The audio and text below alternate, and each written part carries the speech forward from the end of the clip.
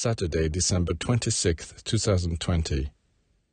All forms of enjoyment or pleasure that are purely physical and sensual eventually lead to a dulling of the sensibilities. As time goes on, it takes ever more pleasure, ever stronger sensations to obtain even a little happiness. Happiness becomes more and more elusive as one becomes less and less sensitive. Those who overindulge in food and drink end up losing their sense of taste. Those who accumulate sexual experiences quickly become jaded. This law is borne out in all areas of life. So curb your pleasures a little, refine them.